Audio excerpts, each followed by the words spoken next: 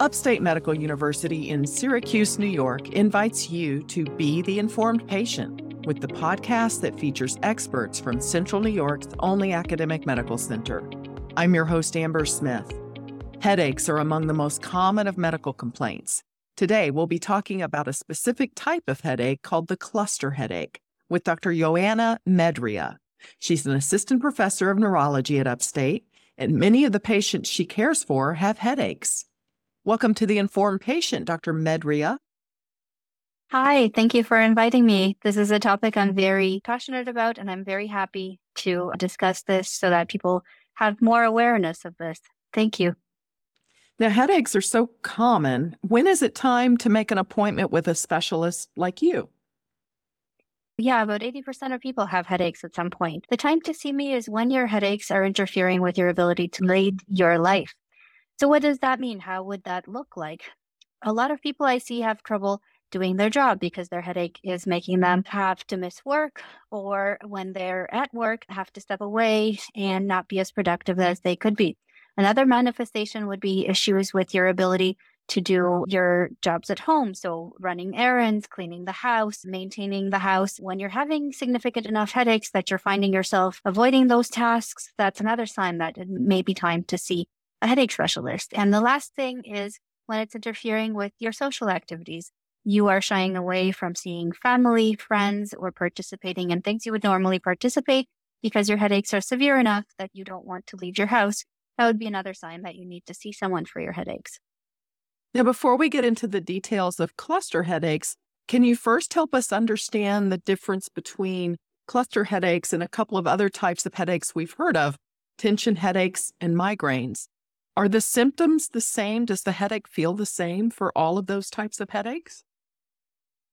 Generally, no. The difference is in severity as well as other characteristics. So the way that we usually think of tension headaches they're very common, but they tend to be mild or at most moderate. They generally also occur across the forehead or at the back of the head, band-like headaches. And they're your typical headaches that you get when you're a little dehydrated, a little tired, a little stressed, but they're not associated with nausea, vomiting, light, or sound sensitivity. And that's where migraines come in when you have nausea, vomiting, light, and sound sensitivity. Migraines also tend to be more severe than tension-type headaches, and generally they're what brings a patient to medical attention. Now, cluster headaches are different than migraines in that they're probably the most severe headache condition that we treat. They've been estimated to be more severe than active labor or passing kidney stones. So probably one of the most severe conditions in terms of pain that we encounter in medicine.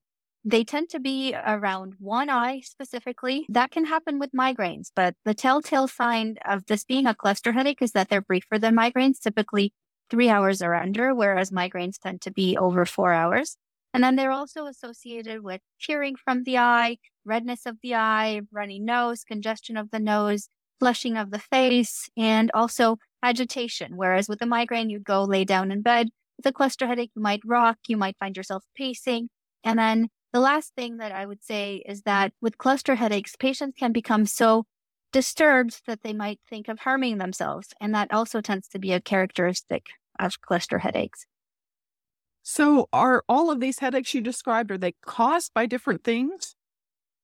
The cause of most of these disorders is being investigated. But what we know about tension headaches is they're just a sort of common response to environmental stressors. But in some people who have a propensity for migraine, which tends to be genetic, probably what happens is there's a threshold where the headaches become severe enough that they become migraines. Now, cluster headaches, the cause is probably very different. There is a genetic link with cluster headaches, and not everyone who has cluster headaches has a family history of it. In fact, most people don't, but it can cluster familiarly in some patients. So there is a genetic link. And we think that a part of the brain, which is also involved in migraine, in a different way, though, the hypothalamus probably is a trigger for cluster headaches. So they're not all caused by the same thing. They're all caused probably by different genetic factors. And migraines have, again, different genetic links than cluster headaches, and also tend to occur in families. So all of them have somewhat different causes. Now, when you see a first-time patient complaining about a headache, how do you determine which type it is? most important part, as in most of neurology, is listening to the patient describe their symptoms. So where is the headache occurring? How long is it lasting? Does it have other associated features such as nausea, vomiting, light sound sensitivity? For migraine, is it associated with tearing and the other autonomic symptoms, which is the runny nose, tearing, facial flushing, the agitation that we talked about? And then the duration of the headache would be another clue. That is sort of the way we diagnose these headaches. It's generally a clinical diagnosis. So you rely on the patient's history, the story that they tell you about how they've experienced it. Yes. I'd like to learn more about cluster headaches in general. How do your patients describe their cluster headaches when they come to see you? Everyone who comes with cluster headaches generally has a very pronounced sort of pain with their headache. Some of them describe it as a searing pain in the eye.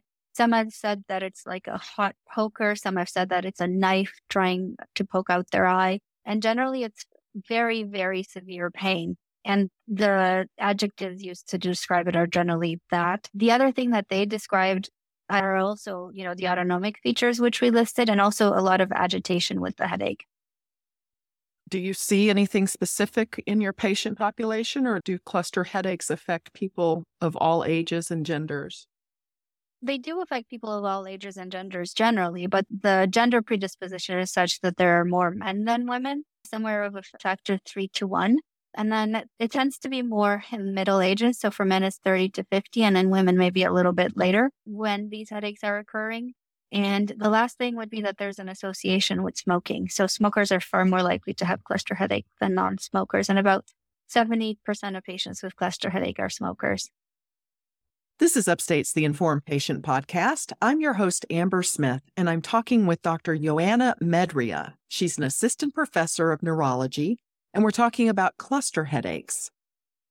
Are there theories about what causes cluster headaches?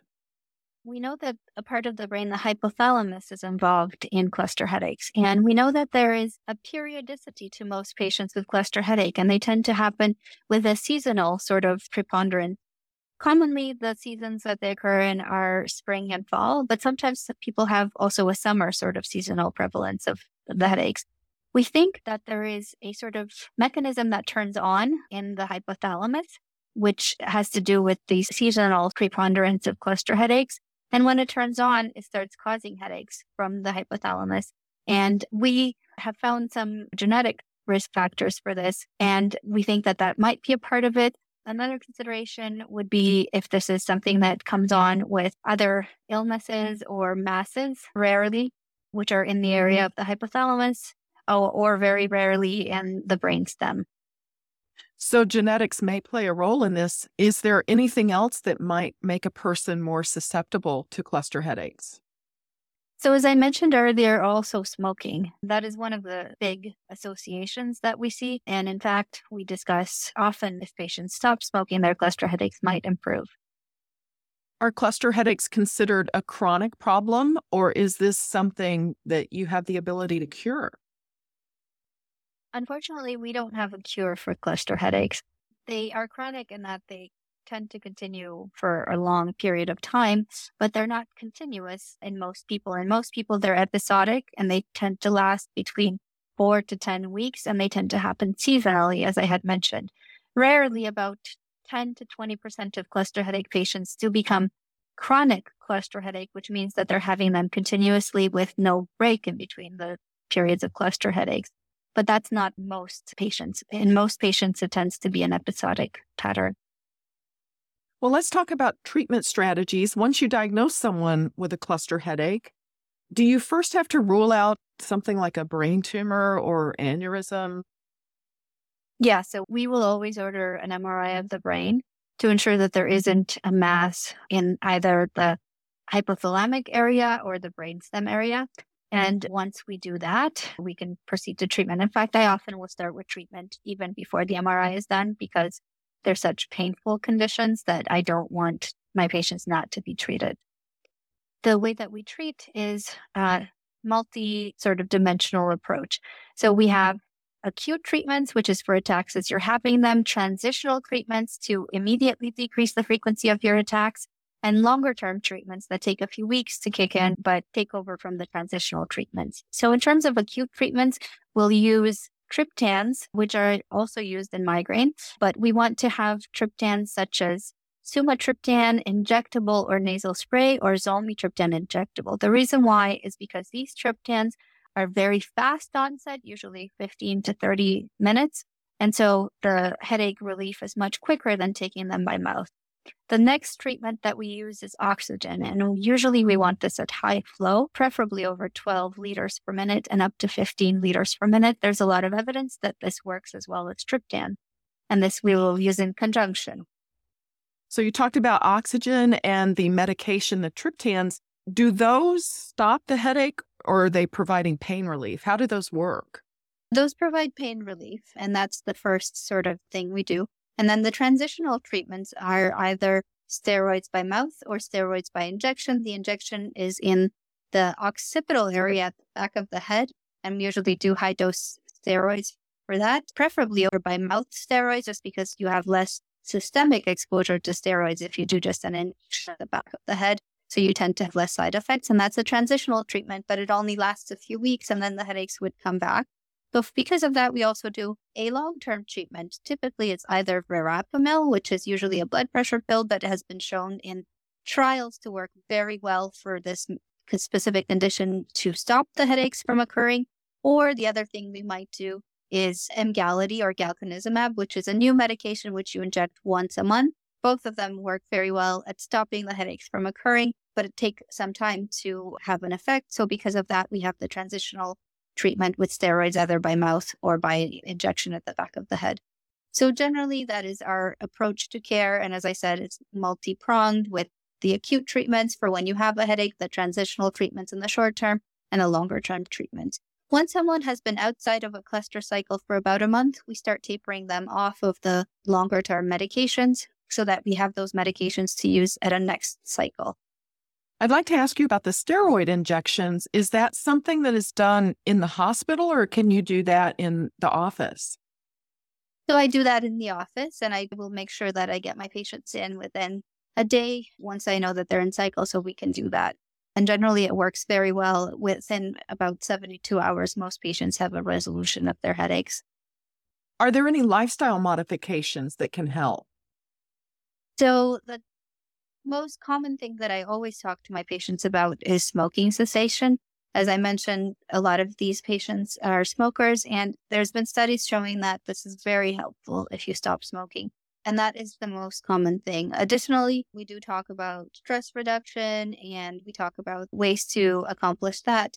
But generally, with cluster headache, that has less of an effect than in something like migraine. So the main one would be smoking cessation. Are there any foods or vitamins or supplements to add or to avoid if you have cluster headaches? There hasn't been any sort of work done on a lot of supplements. There is a trial going on about starting vitamin D and whether this helps or not with cluster headaches, but we don't have data from that yet. What I would say is that we know that nitroglycerin can provoke a cluster headache. So there has been maybe some recommendation on avoiding processed meats because sometimes they have a nitro added to it. And then nitroglycerin patches that are used in cardiac disease can sometimes bring on episodes in people. So those are things to consider. Does having cluster headaches put a person at higher risk for stroke or anything else? So there hasn't been any data that I'm familiar with about that specifically. If I had to warrant just an educated guess, I would say probably not, since there's no cardiovascular mechanism for cluster headaches. For someone with known cluster headaches, are there any red flags that signal that they need to seek emergency care?